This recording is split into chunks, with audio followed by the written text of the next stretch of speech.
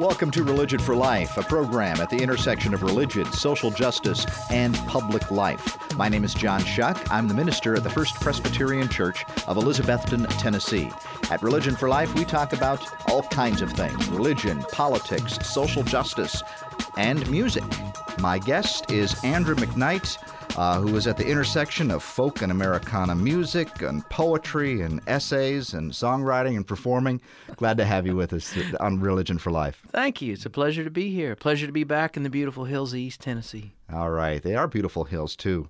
I met Andrew at the Not One More Mountain concert we had at my congregation in February, and he also sang for our worship service. It was a benefit to resist mountaintop removal strip mining. Mm-hmm. So much of your music has to do with social justice, doesn't it? In a lot of ways, I suppose, yes. I have to confess that probably the first thing as a songwriter that draws me in is the story. Mm-hmm. And I think of my role perhaps as being somewhat of a musical cinematographer, if you will, to sort of tell a story with words and melody and music and rhythm, and to my job, the way I look at it, is to put you into the character in the story that moved me to write about it. So, with Mountaintop Removal, what I've been most drawn to is, the permanence of the activity, for sure, but also the fact that it's not just the landscape, it's the communities, these mining families that have, 3 or 4 mining families that have lived in these small communities with their own churches and their own graveyards, and they're really their own social structure for 100 or more years.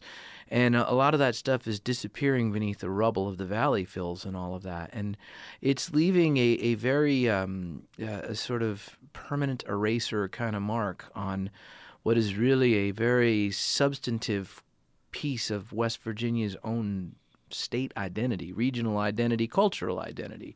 So I see it as a thing that's really multi-layered. As a storyteller, I see the beauty of the hills, obviously, but I also see the people who are having to live with this. And I know a lot of people who are having to live with it, too. And so part of your singing and songwriting is telling that human story. Yes, very much.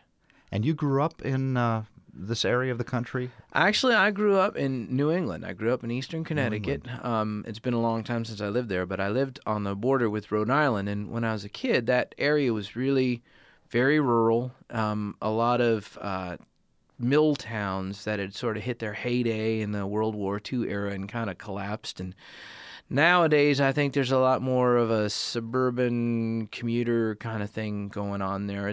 There's a lot more houses and a lot more people than I remember. But when I lived there, we lived close enough. We were in the hills and close enough to the border where the state police rarely went. And Rhode Island, on the other side, the first 15 or 20 miles is all woods and swamps. So it's actually rather remote. It wasn't so that you couldn't get away, but if you grew up there, you were used to not being around a ton of people if you didn't want to be. So I've always lived in rural America, and I've called Virginia home most of my adult life. And certainly the closer I live to these ancient Blue Mountains, the closer to home I am. And you, on your website, it said that you were a environmental engineer. Correct. And so what was that part of your life like? How did you happen to get involved in that? And how did you happen to make the switch to singing songs? Well, everybody seems to always want to hear that there was a clarion moment that I walked into the office one day or just, I can't take this anymore, No engineer does anything rashly, I'm afraid. It wasn't anywhere near like that. But I had always played music. I put myself through school and stuff, and my parents had always said music is a great way to make some money on the side and a lousy life and a lousy career. And I never learned how to read music either, so I had this sort of big inhibition about that. And so I went to school. I was a chemistry major as an undergrad, and environmental engineering was always kind of, I didn't want to be a chemistry major. I wanted to have that knowledge to go into working on environmental protection and stuff. And I spent a lot of my engineering days once I graduated, and finally had 2 nickels to rub together. I actually could play music for myself instead of having to play, whatever I was doing in a bar or whatever. And in the meanwhile, my engineering work led me into a lot of coal-fired power plants throughout central southern Appalachia and out on the Piedmont and stuff. So I've really kind of been around the whole our relationship with coal for a long time. And as I started writing songs again, the big mistake I made was playing them for people. If I'd kept them to myself, I'd probably still be an engineer. But it got to the point where the two things were really. I wasn't doing either one of them to the best of my ability, and I could get my engineer's license, and I can always come back to that. I've always got that as a backup. And in '96, I played in the Olympic Village in Atlanta, and I played the Kennedy Center for the first time, and there's just a lot of crazy stuff going on. And I thought, how many people would trade places with me to have this opportunity to do this? And so I said, you know what? I did it in a logical fashion. I said, can I have a year's leave of absence? Uh-huh. And they were very good to me. The company I worked for was really good to me about that, but I haven't been back. Well, and good for the music industry, for music and for artistry that you made that decision. Good for us. In fact, you brought your guitar with you today, and you're going to sing a song for us. You told me before here, How High Is This Mountain? Yeah, How High the Mountain. It leads off my fourth CD, Beyond Borders. Well, let's listen to Andrew McKnight on Religion for Life. How high is this mountain that I've fallen down? How far have I tumbled to be here? How long must I climb to see sweet sun again out of this valley of despair?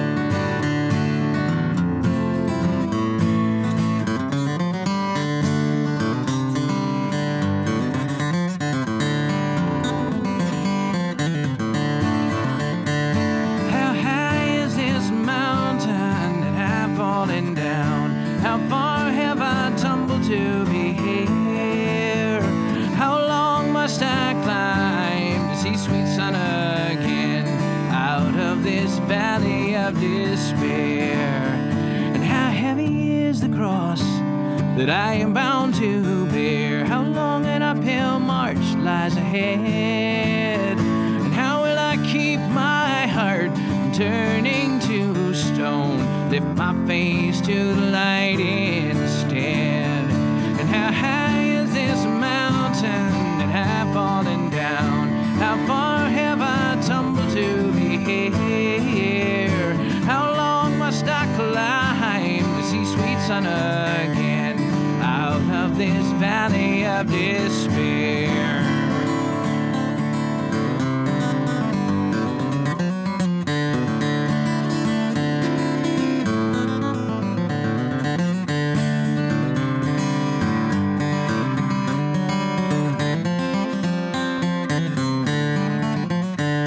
How far must I roam to find the promised land? How many miles more to Calvary? How many lonesome nights till I find that star, set my course straight and true again? And how high is this mountain that I've fallen down? How far have I tumbled to be here? How long must I climb to see sweet sun again out of this valley of despair? Valley of despair.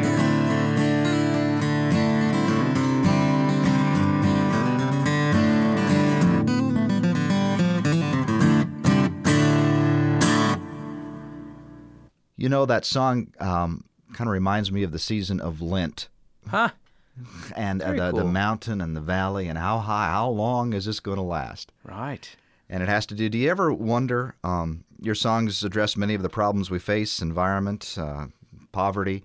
Do you ever get a little despaired, or do you ever despair, and how do you keep going? What keeps you hopeful? Oh, that's a great question. You know, I really think that I often talk about this when I sing my song Ansel Adams, because there's this huge industry that seems to be largely existent to keep us angry and nervous.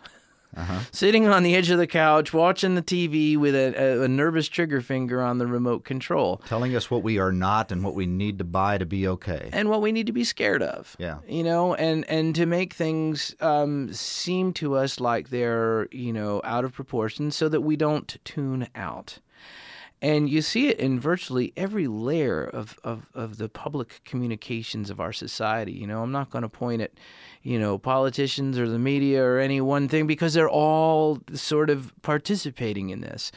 And at times I feel like, you know, if I pay too much attention to that, and of course as an informed citizen you have to, but I need to take breaks from it. I need to step away from it and sort of look around me and say, you know what, none of that is affecting this. You know, this is a garden in my backyard. My 4-year-old daughter is learning how to play the piano and just exploring these miracles of music. And, you know, the mountain has been here a whole lot longer than we have, and the mountain here will last a lot longer than we will. And, you know, just kind of getting back to perspective. I think for me it's about finding ways to stay grounded. There's a lot of noise out there, no doubt, but to simply realize that we have control over the switch too.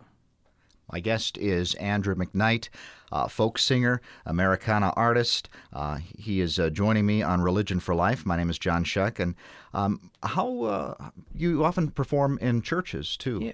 And so was spirituality a part of your life or religion for a while, or did you pick that up recently? I really have always been on a spiritual journey, if you will.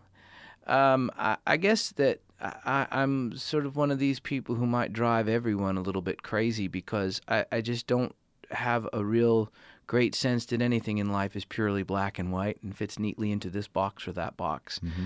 And so for me, I guess my first thing is always is do I have a good heart today?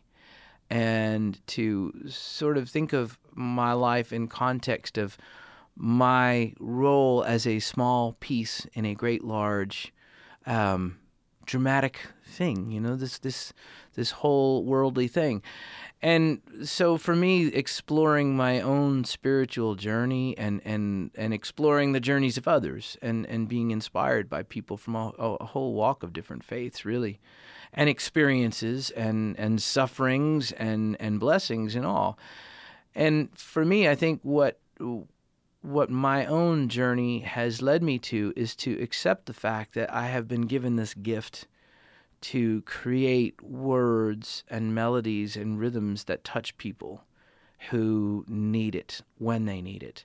To not question how that happens or try to in some way manipulate that, because you really can't. You have two choices. You can stay true to the muse, or you can try to do something else and to write for a formula or a purpose. And I don't want to denigrate people who do that. It's just that doesn't work very well for me.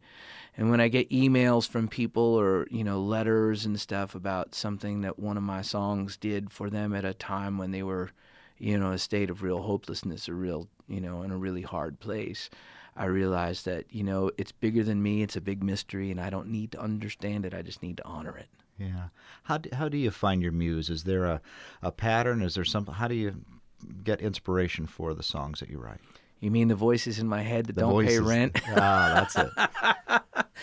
I think probably it's as much about the things that inspire me start to ruminate for a little while. And I have to say that I'm notoriously undisciplined about it. I'll go a year or two and write maybe a song or two, and then it'll be time to record an album, and then I'll be, you know, suddenly prolific. It'll be, you know, 8 or 9 songs in a month. And I'm trying to get a little bit more disciplined as I get a little bit older here and actually keep track of things better, because I look at all of those little ideas, those little, here's a lyric, here's a melody, here's a rhythm, wherever it came from, it came when it came for reasons that I don't understand. It's there now, and I should capture that because I'm supposed to do something with that. And I think to myself about all the times I've let stuff go, and I think, okay, one of my goals for myself and my own spiritual journey is to be more, pay more attention to those things and be a little bit more true to taking them and doing something that I'm supposed to do with them. If you're just joining us, my guest is Andrew McKnight, folk singer, Americana artist, singing songs about the area of Appalachia. This is Religion for Life. I'm John Shuck, and one of your songs is titled Ansel Adams. How did you happen to write a song about Ansel Adams? This is going to seem really sort of ancillary to it, no pun intended, but it was actually the first of 4 days that I was on a little self-imposed writer's retreat. I'm talking about being disciplined about being a songwriter, right? 2007, I found myself 3 weeks away from going in the studio to record a new album, having carefully done an inventory of everything that was ready and realized it was going to be about a 13-and-a-half-minute long CD. My procrastination was really getting the best of me. And so I had 4 days off in the middle of a Texas tour, and I had some friends offer me places to stay in little bungalows out and it's bluebonnet season and all, It's just, okay, this is perfect. This is what I need. I need to lock out the outside world for a little while and get in the woodshed. So the first morning of my writer's retreat, I hop in the van and start driving out from Houston to Central Texas, and the radio is ablaze with what happened that morning at Virginia Tech. And of course, everyone in Virginia has somebody who has kids at Virginia Tech.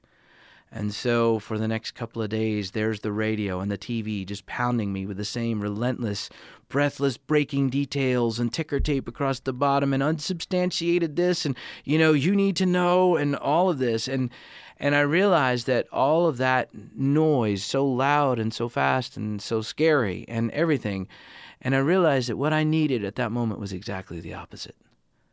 And it was the imagery of Ansel Adams in a photo book that I'd been looking at a couple of days before that at a friend's house that suddenly I realized that that's it. About capturing a moment in time that's perfectly timeless. You look at an Ansel Adams photograph and many times you don't know what time period you're in and it doesn't matter. That's what I wanted right then. I needed that. I needed to get back to ground. Would you sing that for us today? Sure, absolutely. This is Andrew McKnight singing Ansel Adams on Religion for Life. Will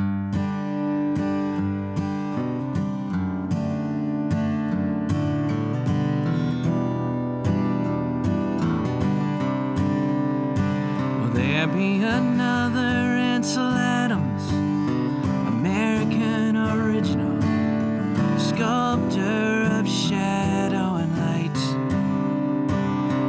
Will another have the patience to await the perfect moment when the elements and angles are just right?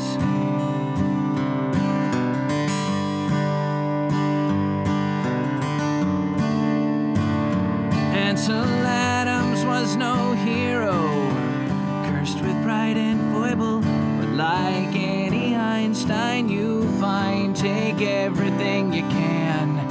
Seraphim of film and format, a wizard of the lens, freezing magic in a frame of stone and sand. And in a range of light, a gentleman revealed his heart, showed us treasures God in plain sight hid. And in a sacred setting, shutter clicking on the wind, let us see like Ansel Adams did.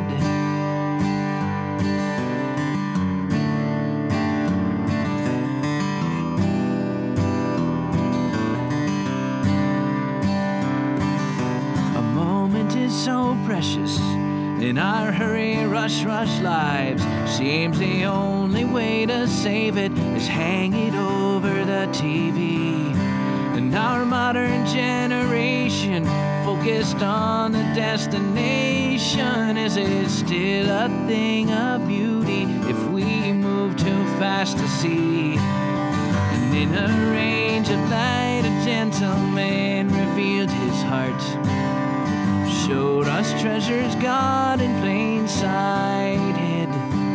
And in a sacred setting, shutter clicking on the wind, let us see like Ansel Adams did.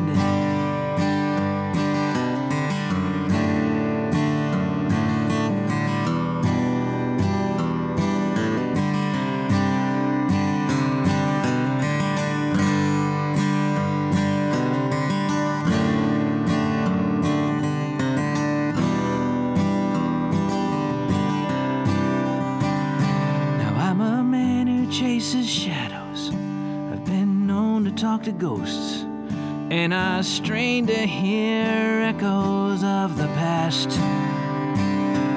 His reflections in still waters, spires soaring to the sky, all remind me that this heartbreak will not last.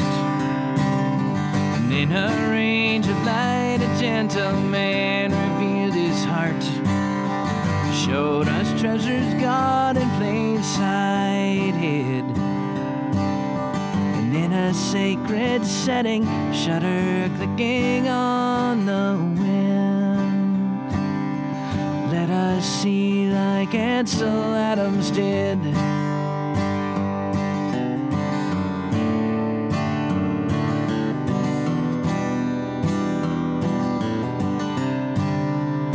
Will there be another Ansel Adams, American original, sculptor of shadow and light?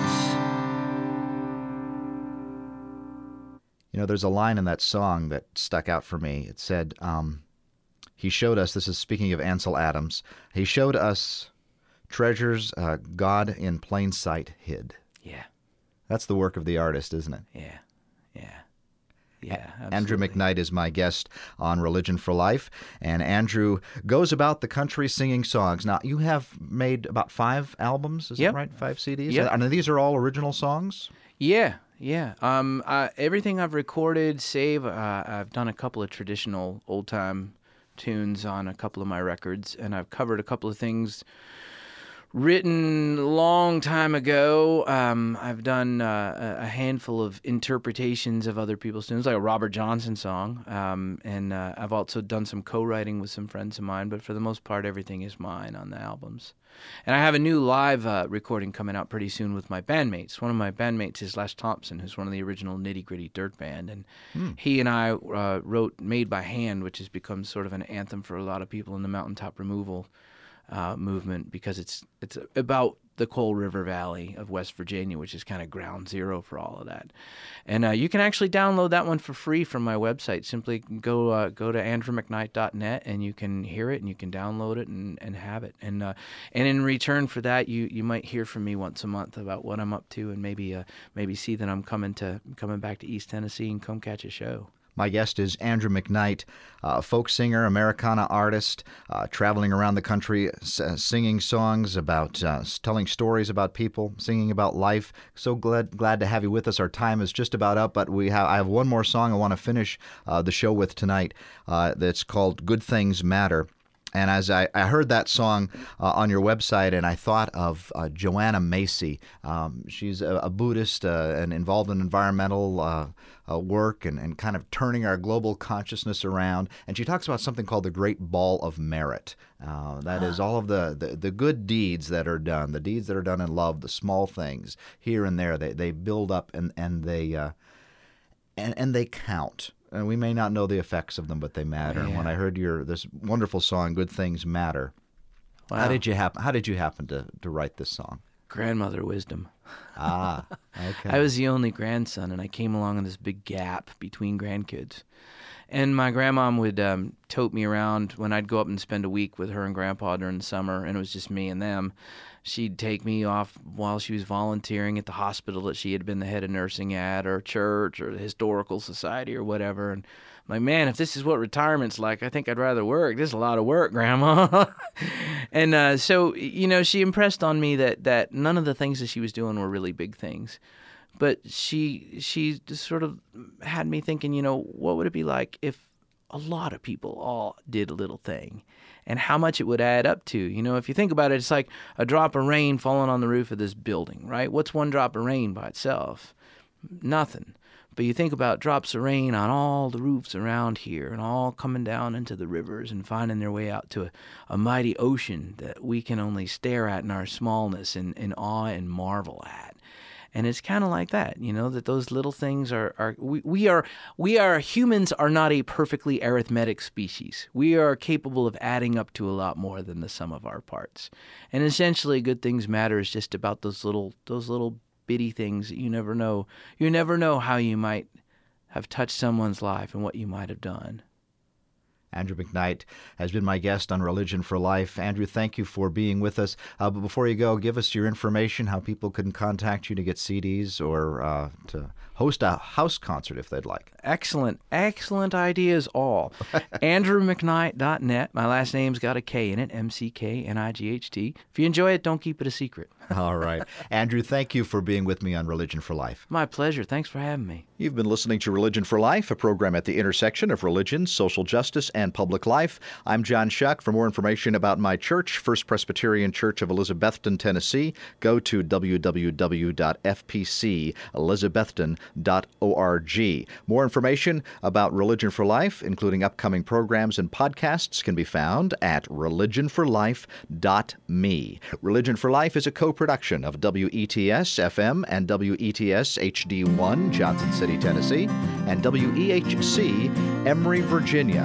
And now Andrew McKnight will close us out with Good Things Matter. Be well. Rush hour traffic going nowhere. The merge becomes a contact sport. Frustration boiling over. Tempers growing short. The suited man bucks the trend at the toll booth.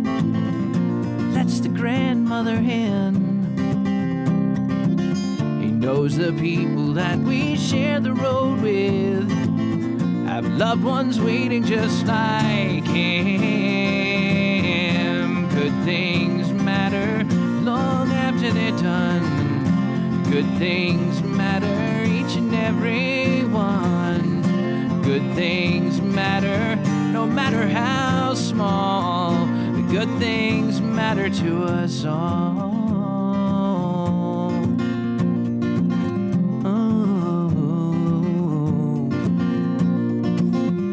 Tear streak boy behind the playground fence, with teams picked, game in full swing. His braces hold him back from what his glasses show. He is not good at this thing. But the bigger boy who plays a game with natural skill and grace says, here's my bat, take my place. He knows the final score is more than runs across the plate by the pinch hitter's smiling face. Good things matter long after they're done. Good things matter, each and every one. Good things matter, no matter how small. Good things matter to us all.